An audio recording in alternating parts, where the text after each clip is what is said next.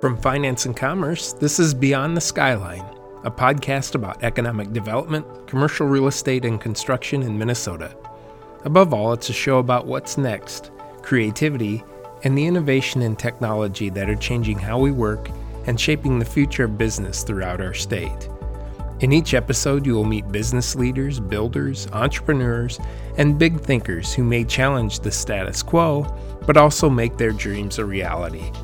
I'm Joel Shetler, your host and editor of Finance and Commerce, Minnesota's oldest business newspaper and online publication. Thanks so much for joining me. The new leader of Rochester's Destination Medical Center is optimistic about the new year and the organization's ability to position the city as an attractive place for remote workers. Patrick Sieb stepped into the DMC's executive director role at the start of 2021. He's taking over for Lisa Clark, who retired after spending 6 years leading the organization. The DMC is a 20-year project to convert Rochester into a global hub for health and wellness. This, the DMC hopes, will draw development, investors, startups, and entrepreneurs to the southern Minnesota city. It's also the largest private-public economic initiative in the state's history, according to the DMC. Sieb most recently served as the organization's Director of Economic Development and Placemaking. Before that, he was Executive Director of the St. Paul Riverfront Corporation, responsible for the multi-billion-dollar transformation of downtown St. Paul. Like any other city, Rochester has struggled with job losses and fewer visitors due to the ongoing pandemic. Still, Sieb said that the city is doing better than most thanks to the Mayo Clinic. Sieb speaks with reporter Kelly Bush about how leaders are assessing the community's changing needs as they position Rochester as an essential city for workers and travelers in a post-pandemic world. Thanks for joining me today, Patrick. I appreciate your time. I'm glad to be here. It's very exciting to launch the new year. Yeah, it's a great way to start, I'm sure. So my first question for you is, how long have you been with the Destination Medical Center? I joined Destination Medical Center in September of 2015, so a little bit over 5 years. Okay. And do you want to give me a brief overview of, some of the projects you've worked on and some of the different things you've overseen during your few years there? Yeah, I joined Destination Medical Center nearly at the outset of the formal establishment of the organization. However, the DMC concept and the initiative really began even a few years before that. So, but I joined having worked in St. Paul with St. Paul Riverfront for nearly 20 years, actually more than 20 years before coming here, and came into this role as Director of Economic Development and Placemaking. And that really meant that my role was to help stimulate the economic development work that was to happen, but really position it in the context of how do you build a quality place? How do we build this place that is Destination Medical Center and the future of Rochester? Okay, great. I mean, now you're Executive Director of the DMC. When do you step into that role if you haven't already? I did already, just a few days ago formally, okay. But really began a transition with Lisa Clark in November of this past year. So I start and fresh and ready to go in this new capacity. How have the first few days gone? We've turned the page on 2020, and so we're looking forward. We ended 2020 having spent the last several months really setting the stage for what our next phase of work is going to be. And so we, like everybody else, are looking forward with a great deal of optimism to 2021, both putting adjusting to and responding to the disruption of COVID, but really looking forward to many other opportunities. Largely because we've had a very successful first 5 years, and it affords us the opportunity to think boldly about what the next 5 years might look like. Yeah, I wanted to talk about the first phase of the DMC. What did the successes look like for you guys in those first few years? Many times we talk about the successes in terms of the capital investment, the new buildings that have been built. But really what we should be talking about is how is the city being transformed? And it's being transformed in the sense that we spent a lot of effort creating an environment where people who are visiting Rochester because of medical conditions have a better experience. Of course, their experience at Mayo Clinic is off the charts, and you know, the people rank Mayo Clinic as the #1 healthcare system in the country, and in fact, #1 hospital in the world. And it's really because of the kind of experience they have as patients when they're inside of Mayo. But we really wanted to work on what was the experience they had when they were in the city, beginning with how they arrive and their hotel experience, and also their access to amenities once they're in the community. So we see a large number of new hotels that have been created that really make for a more contemporary experience. But we also created new housing opportunities. So the workforce who was moving here had more housing options, people who wanted to live downtown. And when people are traveling here as patients, when people are moving here and living downtown, that does create a market that affords more restaurants, more retail, a more vibrant street life. And we certainly have seen that occur as well. And so now as we look forward, we know that there's been a disruption with COVID, but we also know that disruption will change over time, and we will respond accordingly. And I think we're going to see a very vibrant restaurant and retail marketplace because we have more people living downtown, because success begets success. And so I think we're going to see an even more vibrant downtown core. Yeah, I wanted to back up a little and chat about what disruption looked like for you guys. You know, how did that manifest itself? Like every city, we had fewer people traveling here. We had a downturn in our restaurant and retail economy. So we experienced many of the same things that every city in the country, every city across the globe experienced. Now we have what we did find, and we turned to expert advice to help us understand this. We did find that Rochester has fared better than most communities, that had less of a downturn, had less job loss than many communities. And we're anchored by the #1 healthcare system in the country. And so, and Mayo itself gained even further national prominence during COVID because of their response and their capabilities. And it was a go-to organization. The governor of the state of Minnesota often referenced Mayo Clinic as a go-to organization for him for information and for expertise. And so I think Rochester actually comes out of this and will come out of this stronger than most communities, because we are anchored by such a strong, stable employer that will continue to grow, that grew in national recognition. But fortunately, we also have tools like Destination Medical Center to help with our rebound. And finally, I'll say that our community really rallied together under the leadership of the mayor, partner organizations like the Chamber of Commerce and the Rochester Downtown Alliance, and the city staff. I mean, we really rallied, the Economic Development Organization, READY. We really rallied as a community to put all of our tools on the table to see what we could do individually and collectively to respond to this disruption. Sure. I'm curious how the disruption has, impacted your future planning now for future phases of your group. Yeah, I think what it has made us even more keenly aware is how important it is to support local businesses. Local businesses are the lifeblood of any community, and it is what makes a community unique and special. And Rochester is fortunate to have a very strong local business community suffering right now.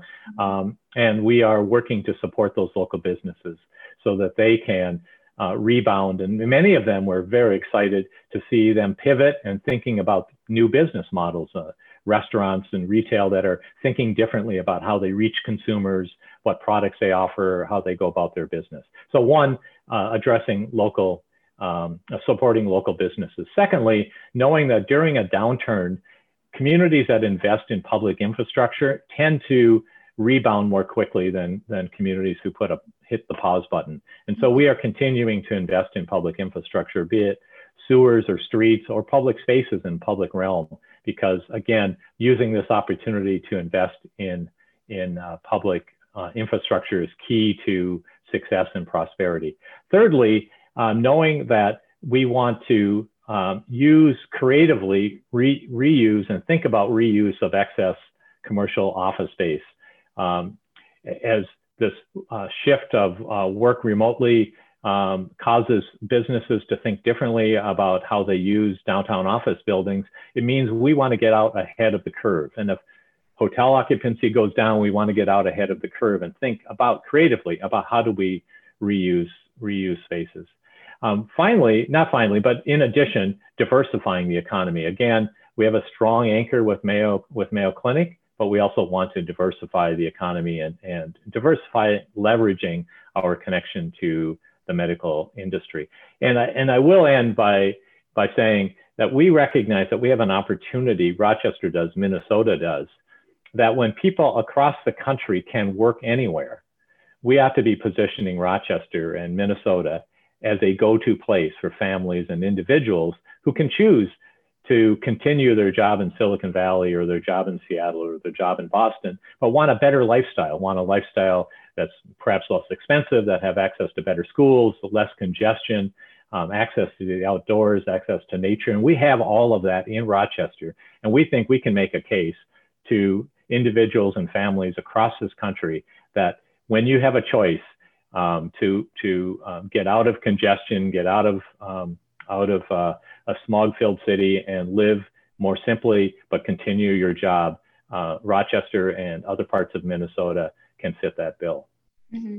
So I'm assuming that's something you'll be marketing starting very shortly here as a pandemic lessons. That's right. That's right. Great. Well, I'm curious, since I know you're so close to the pulse of development there, what projects do you have your eyes on right now? Well, we are very excited about the work that we've been doing with Mortenson.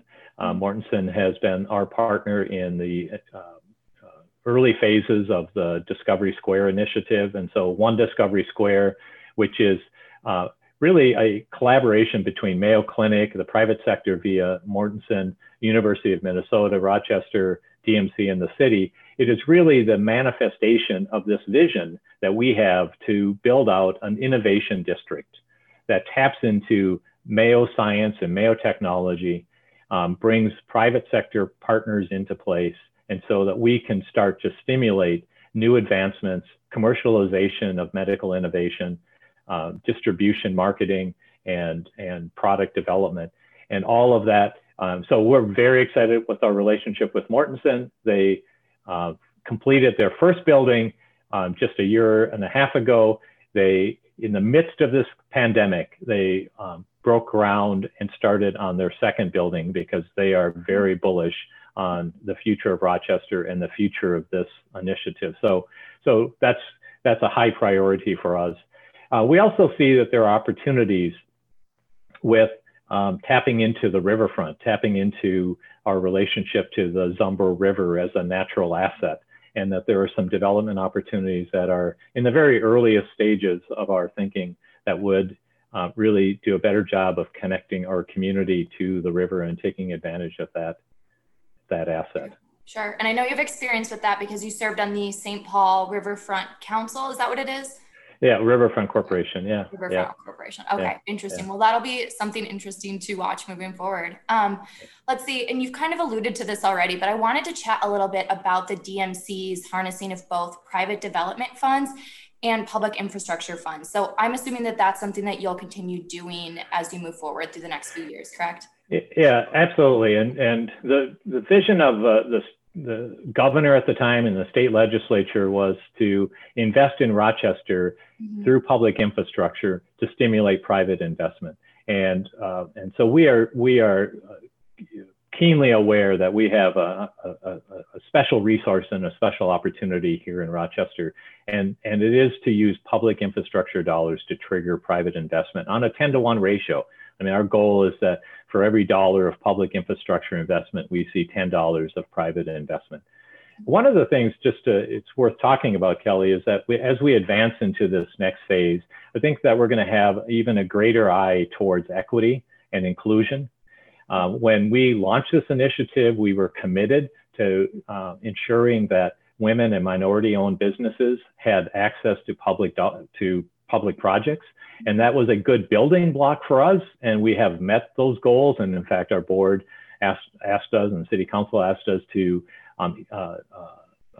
double those goals, or in some cases, but expand those goals in terms of WMB, women and minority-owned businesses that are participating in these projects. But we think we can take it even further to ensure that there is greater equity in terms of in terms of opportunity associated with the DMC initiative.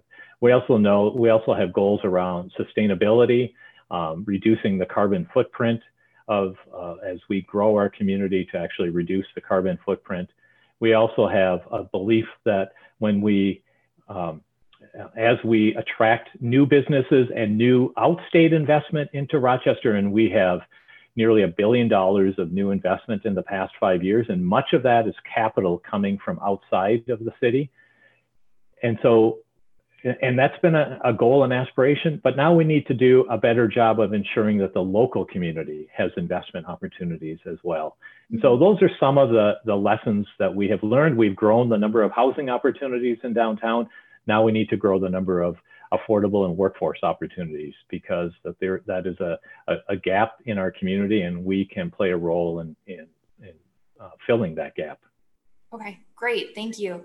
Well, I think that was everything I wanted to ask about. So is there anything else you wanted to add in or mention? I guess one thing that I will say is that Rochester had a very, very low unemployment rate pre-COVID, as did the state of Minnesota, but Rochester was even lower than the state of Minnesota. And we had a pressing workforce shortage issue.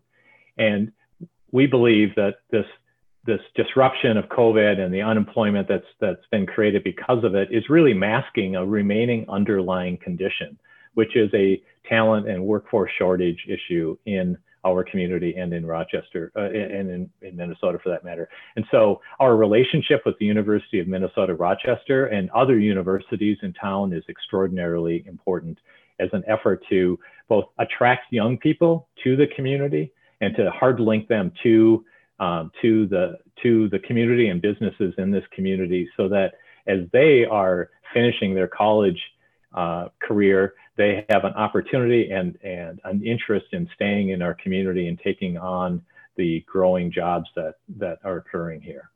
Sure. Great. Well, thanks for your time today. I really appreciate it. Thank you, Kelly. Appreciate it. Thanks for the Have a good one. Bye. Thank you for listening, and please subscribe to Beyond the Skyline. We can be found wherever you listen to your podcasts. To learn more about finance and commerce, or to subscribe, go to our website, www.finance-commerce.com. I'm Joel Shetler, editor of Finance and Commerce. Thank you again for listening to Beyond the Skyline.